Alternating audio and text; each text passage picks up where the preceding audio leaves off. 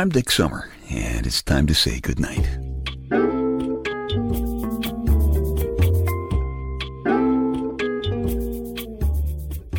This is a quiet place to rest your head, a safe place to hide a hurting heart, a gentle place to fall.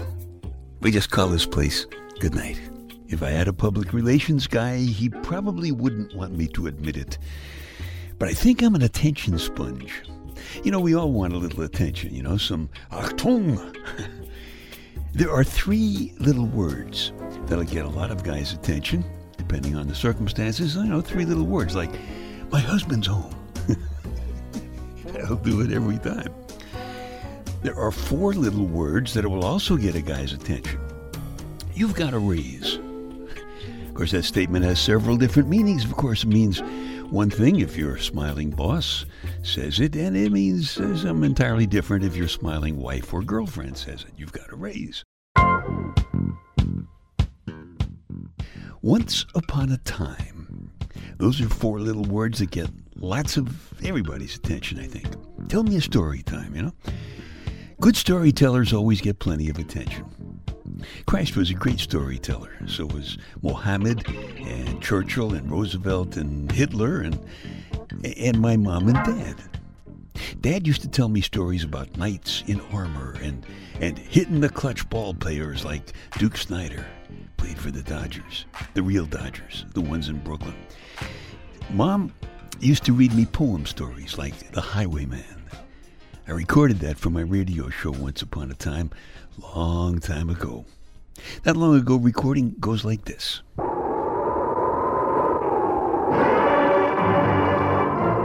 wind was a torrent of darkness among the gusty trees. The moon was a ghostly galleon tossed upon cloudy seas. The road was a ribbon of moonlight over the purple moor, and the highwayman came riding. The highwayman came riding up to the old inn door.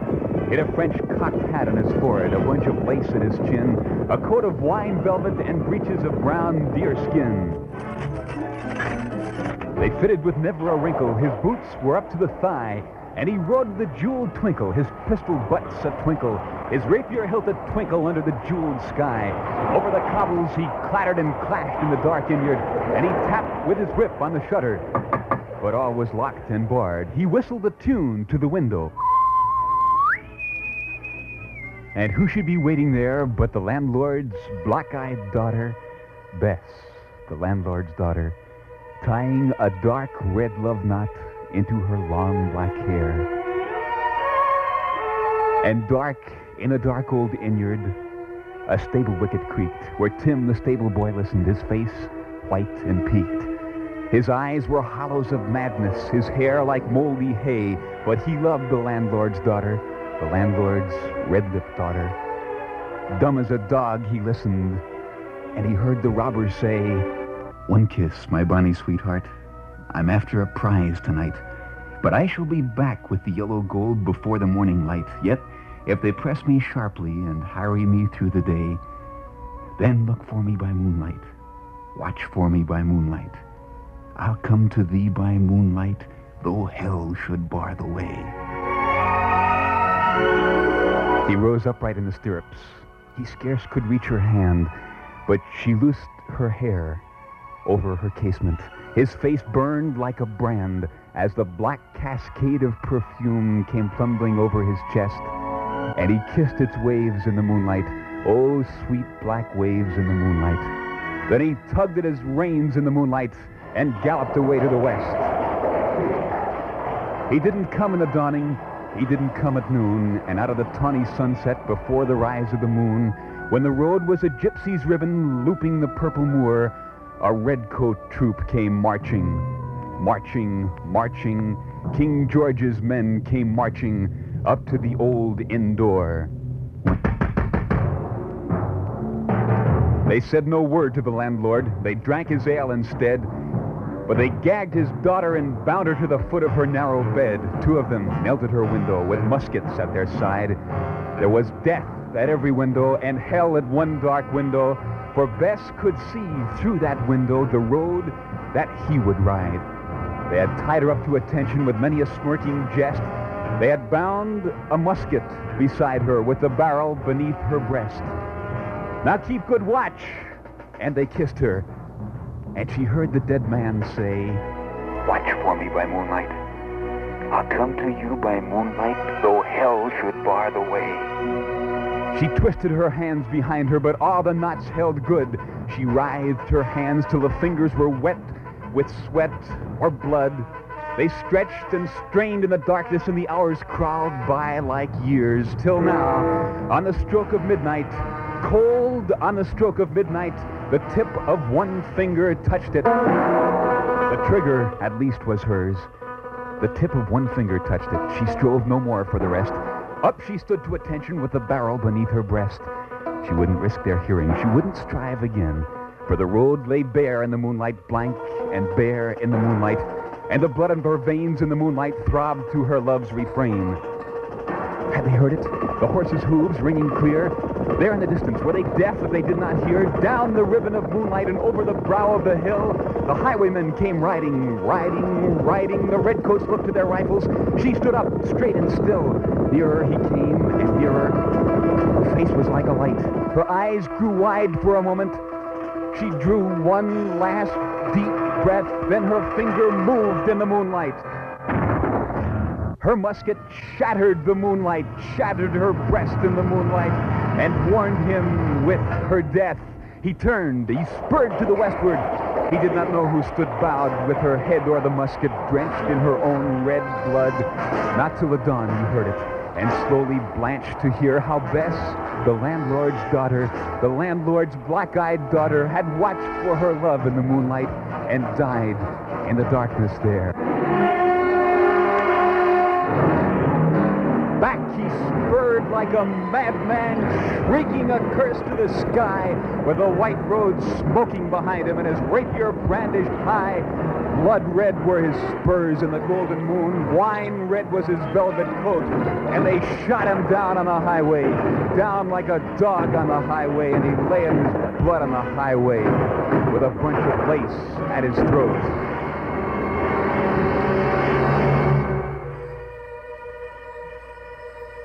And still of a winter's night, they say, when the wind is in the trees, when the moon is a ghostly galleon tossed upon cloudy seas, when the road is a ribbon of moonlight over the purple fields, a highwayman comes riding, riding, riding. A highwayman comes riding up to the old inn door. Over the cobbles he clatters and clangs in the dark inn-yard, and he taps with his whip on the shutters, but all is locked and barred. He whistles a tune to the window, and who should be waiting there but the landlord's black-eyed daughter, Bess, the landlord's daughter, plaiting a dark red love knot into her long black hair.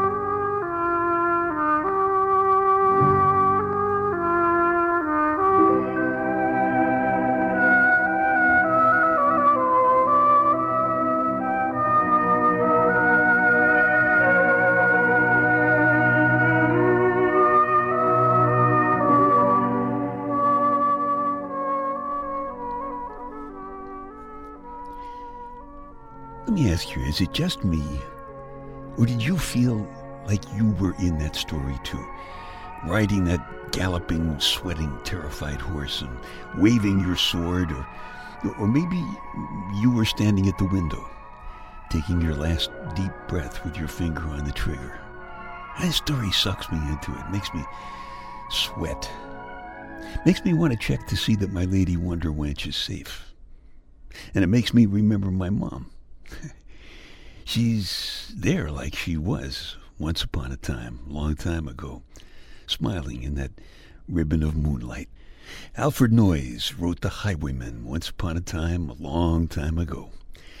They probably told you in school that it was just a poem. They don't tell you a lot of things in school. Things like it's really a love story about a woman who was so much in love that she gave herself, all of herself, to a thief who loved her so fiercely that when she died, he pounded on death's door until he broke it open, and then he rushed in to hold her in his arms again so he could keep her safe ever and ever after. It was my mom's favorite story, and I can still hear her voice quiver a little bit when she's talking about Bess standing by the window with her finger on the trigger. Every time I hear it, I feel like Mom is really here in the story with me. And I want to say hi, Mom. Thanks.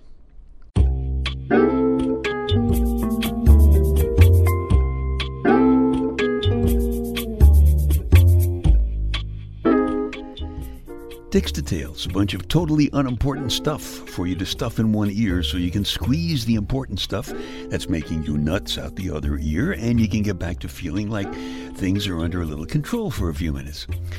In Maryland, this is real. In Maryland, it is illegal to sell condoms from vending machines except in places where alcoholic beverages are sold. I guess they want to be as sure as that they can that perfectly good condoms are not going to go to waste, I suppose. If the answer is a retail store, what is the question? If the answer is a retail store, what is the question? I'll tell you in a minute. In Guam, virgins are not allowed to get married. So there are guys whose full-time job is having sex with young virgins who pay them for the service so they can get married. No wonder most direct flights to Guam are almost all filled with guys. And in Cali, Colombia, the first time a woman has sex with her husband, her mother must be in the room as a witness. Now you can understand why Cali guys have to take double doses of Viagra on their wedding nights. Talk about getting a raise. Oh yeah, if the answer is a retail store, the question is, where does a cat go when he loses his tail? A retail store, of course. I'm sorry. No, I'm not. Dick's Details. They take your mind off your mind.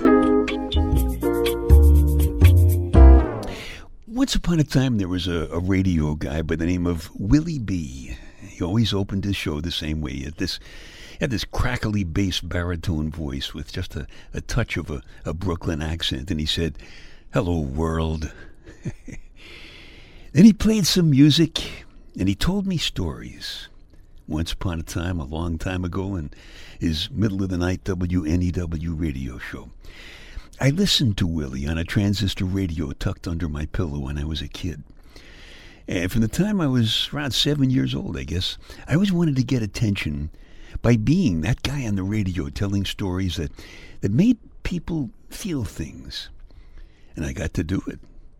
In fact, I got to tell my stories in the same radio station as Willie. What an ego trip. They usually weren't epically poetic stories like the Highwaymen. They were mostly just, quiet, old, simple, ordinary stories. One night I told a story about how I came to love the smell of my lady's homemade chicken soup bubbling in a pot. She puts extra onions in there. And how warm a thick wool blanket feels on a snowy February night. One night I told a story about how it feels to fly a small airplane at night. And if I did it right, you might feel like you're up there with me. What do you think?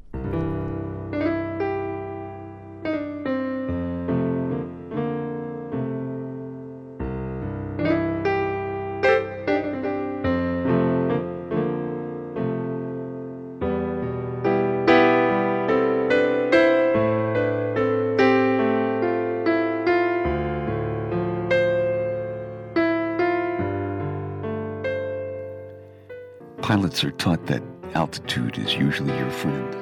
Got a problem? Climb. Well, I certainly have a problem. It's time to climb into my airplane and think.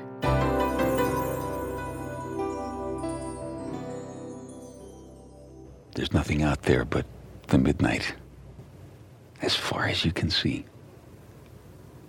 The altimeter hands point to 10,000 feet. But it might as well be 10,000 miles. An occasional star pops through the broken layer of clouds above, but the layer below is solid.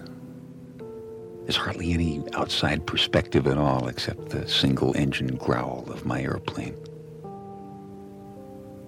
You don't know if you should feel big or small, old and beautiful or young and ugly.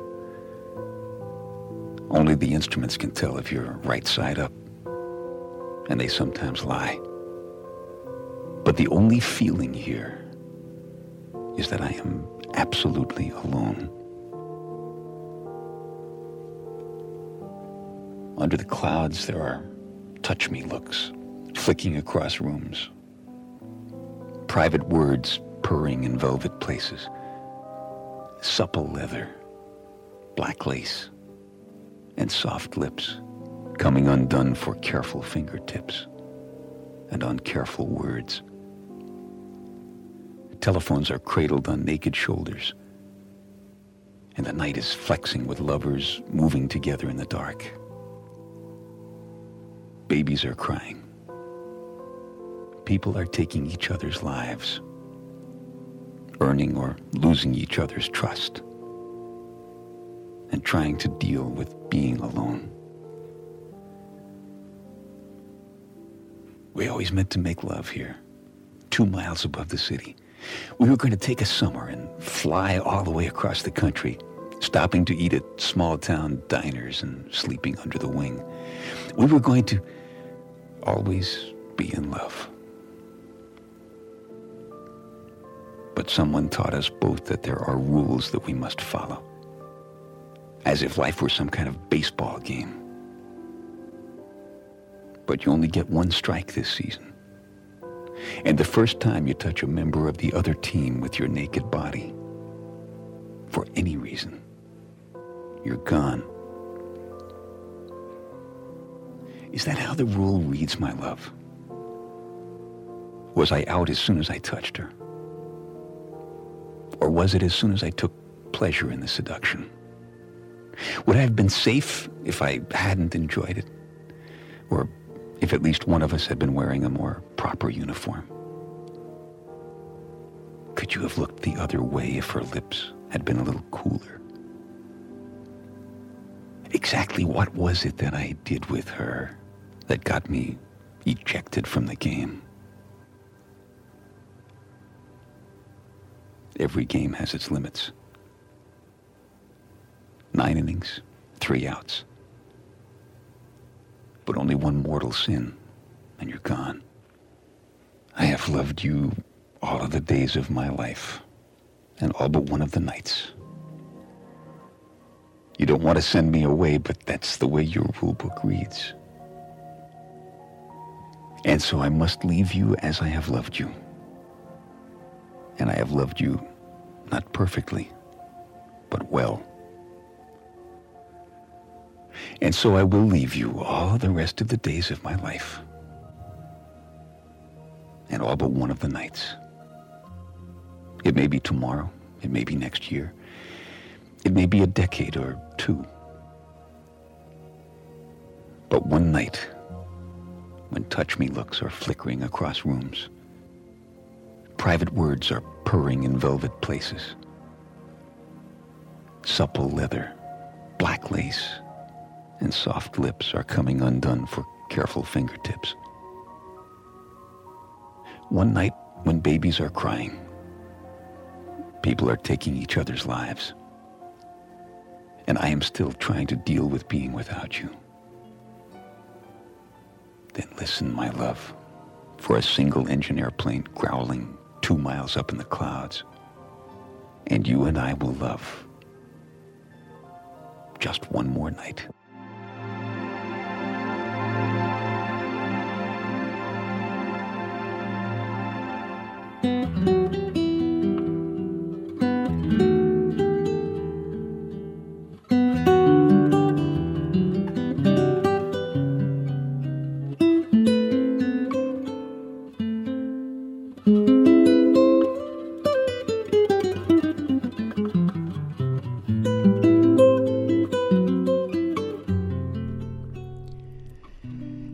I think stories can protect you against the night monsters lurking under your bed until they eventually just disappear into the dawn. I used to call my listeners my huddle.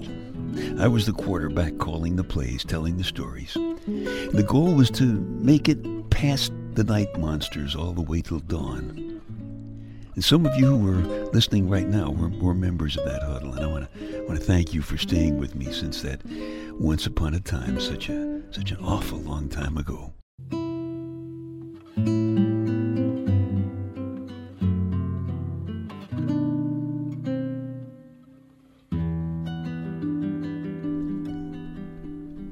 That story is called Night Flight.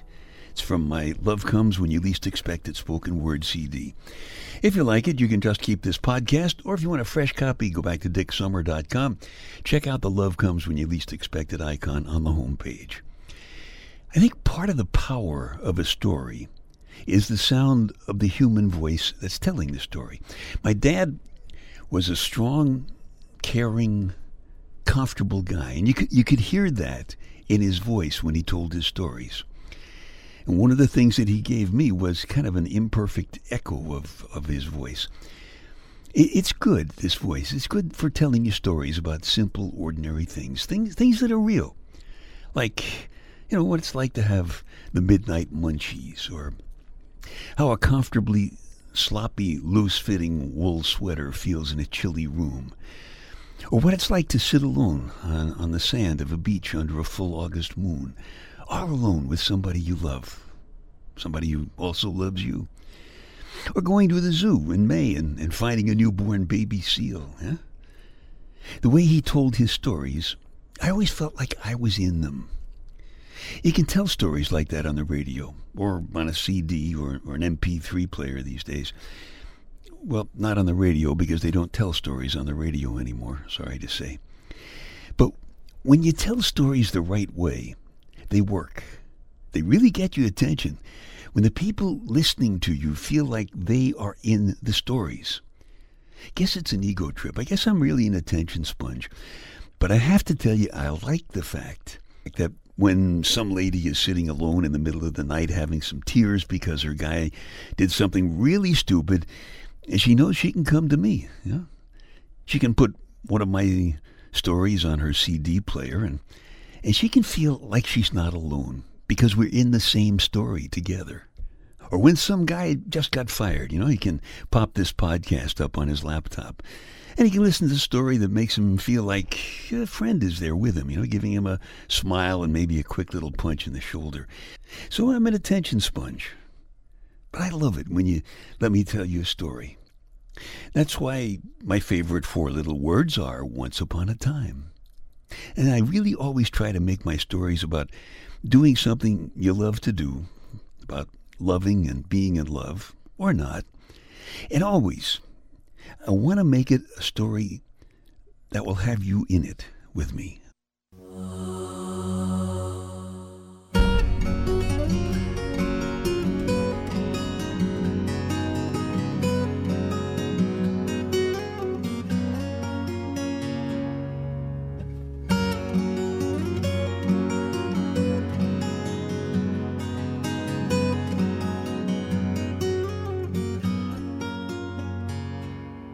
Okay, time to tuck you in now.